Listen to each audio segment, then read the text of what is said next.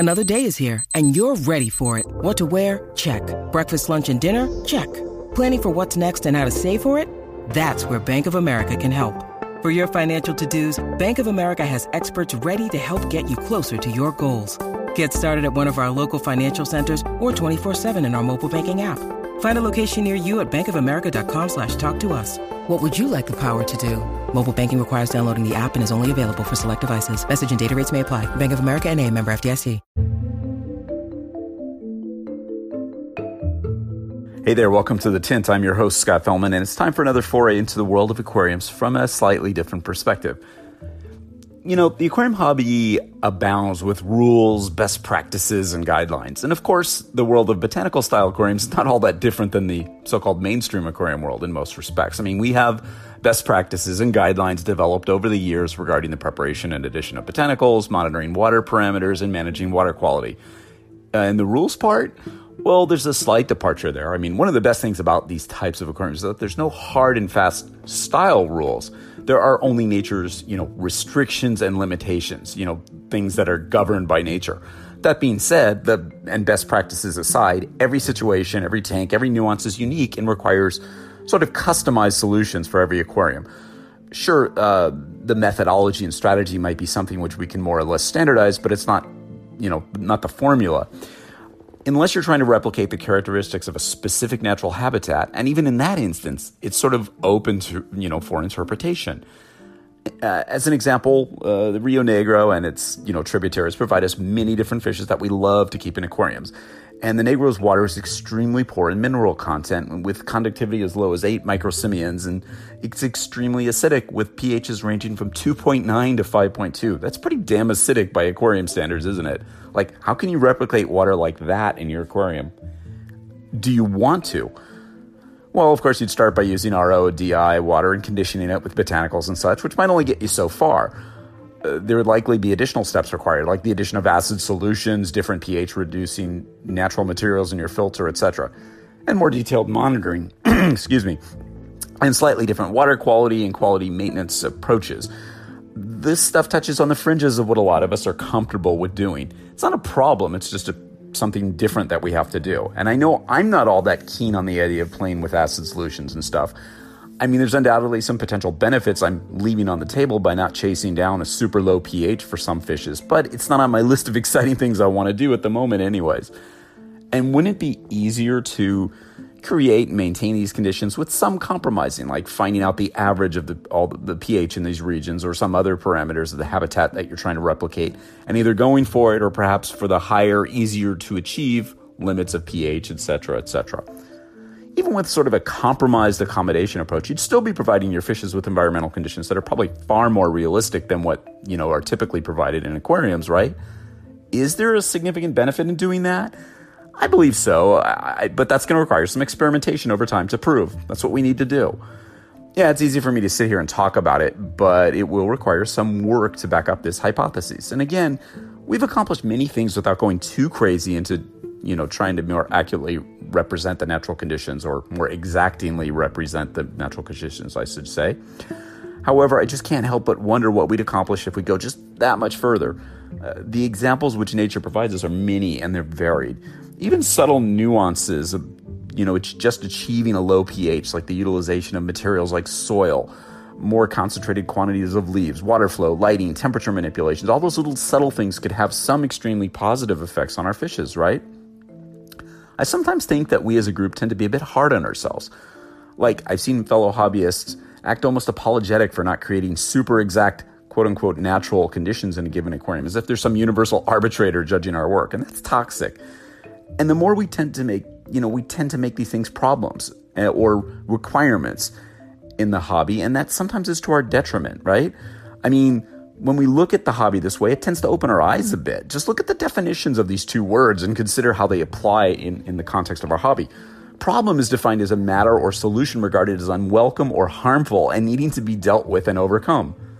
Whereas a requirement is defined as a thing that is compulsory, a necessary condition. Interesting, right? To this point, a few columns that I've written, and I don't know if we did a podcast or not, I don't recall, but I know we did the blog on this. But few columns that I've written in the last year have drawn as much interesting response as the one that we did a few months back on rethinking the hobby's perception of killifishes, one of my favorite groups of fishes. And it kind of made me feel good, not only because there's a larger interest and a hunger to learn more about killies than I ever even imagined, but there is a big perception problem among retailers, hobby pundits, and even hobbyists about why these fishes aren't more popular and available. And the discussion online and elsewhere has been surprisingly broad and wide-ranging, with both hobbyists and retailers chiming in. It was pretty cool. And because everyone seems to want the same thing, a broader availability and appeal for this amazing group of fishes. And of course, many of the same concerns arise when we breach these kind of topics, though. Hobbyists find certain fishes to be difficult to find. Retailers find the same fishes impractical to sell. It's a seemingly difficult, conundrum, or is it? I mean, again, lots of hobbyists tend to look at killifishes as problematic, as if keeping them is fraught with some issues that would make them, impossible to ever have a greater hobby appeal. I just don't buy into that thinking. I just can't. Now, I have a problem with classifying stuff as problems when it comes to our aquarium endeavors. I think we tend to consider fishes that have specialized requirements of keeping, breeding, or marketing as problems instead of simply as requirements. What makes these problems? The fact that we just can't place a rare fish from a specialized environment into a glass of tap water and walk away? It's not a problem that corals, for example, require saltwater light in a chemical environment suitable for their long-term care. It's simply a set of requirements that we need to meet if we want to keep them. Some fishes are aggressive. So is this a problem? Well, only if you decide that they must be kept in community tanks with docile guppies or whatever. Some fishes require brackish water. Again, is that a problem? Only if you don't have a way of mixing and measuring salt concentration, right? Perception, perspective, point of view. If you want to sell rare Apistogramma to a wider market, for example, it's not a problem. It's a challenge to figure out a way to keep them comfortable and healthy in order to accomplish this and to communicate this to prospective customers. If we determine that it's not practical for us to meet requirements of the fishes in order to keep and breed them or sell them, well, that's simply a situation where we cannot meet the requirements in order to accomplish this. Just because I can't keep African cichlids with my acid water-loving tetras doesn't make them a problem, right? So the word problem, in my humble opinion, gives us a cushion to fall back on when things that we want to do in the hobby require, that certain steps that we're unaware of, uncertain of, or unwilling to take, or cannot undertake, present themselves. The challenge is to determine if the requirements are insurmountable for us, or if there's a way we can meet the requirements in a manner that's practical given our resources. Again, a great example is the perception that blackwater aquariums have had for so many years in the hobby as if they were a problem. I think that the problem of blackwater tanks for years was that the hobby saw them as dirty, dangerous, non-sustainable, etc. We didn't tend to look at the blackwater environment as one that simply required that we meet a specific set of parameters. We didn't look at keeping blackwater aquariums simply as an endeavor that required an understanding of the processes involved in developing technique and practices to accomplish our goals. Rather, we as hobbyists saw this, foreboding, dark environment, and we had low pH and all sorts of seemingly contrarian, scary processes in there. We made it a problem. It took doing things that we hadn't previously done before, researching exactly what it was, what is required to make blackwater, and doing some things which were perceived by the majority of hobbyists as unconventional, perhaps, to get there. But we did. And now we approach keeping blackwater aquariums as not as a problem to overcome, but as a system which requires us to do specific things in order to do it successfully. Look, it wasn't like we were creating warp drive or trying to solve, nuclear fusion or something, but it's an example, one of many in the hobby, which simply required us to look at what exactly we wanted to accomplish, understand what it was just a bit, and develop ways to work within the requirements and parameters laid out by nature to do it in our aquariums. It's still a work in progress, but we're well on the way to making stable, long-term, sustainable blackwater aquariums a far more common and achievable thing in the hobby. And it's not quite so scary, is it? Let's not make every set of requirements of our fishes problems. Rather, let's find ways to meet their needs.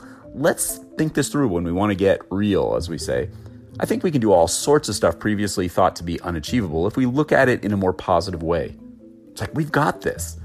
The important thing to remember, something that we tend to forget now and again, is the fact that we're trying to replicate on many levels a specialized aquatic habitat, both functionally and aesthetically.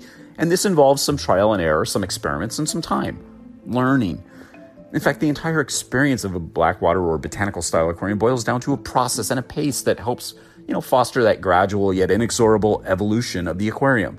And let there be no doubt, a botanical style aquarium does evolve over time, regularly and steadily changing and progressing. We've all seen this. As we've mentioned before, it might be the perfect expression of the Japanese concept of wabi-sabi, popularized by Takashi Amano, which accepts the transience and imperfection of things.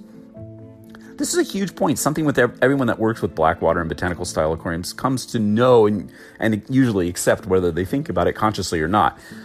We need to have an attitude which doesn't allow us to panic, to make fast short-term moves in favor of longer-term outcomes. It's a very different philosophy. You need to accept different aesthetics. You need flexibility. You may even have to accept short-term losses for a greater long-term good. You need to have faith in nature because you're trying to replicate nature on so many levels. It's a dance, an art form, a process, and an evolution. Seemingly chaotic sometimes, other times maddeningly slow, always alluring and always deferring to nature. Yet, that's what we need to do when we try to get real, right? I think it is.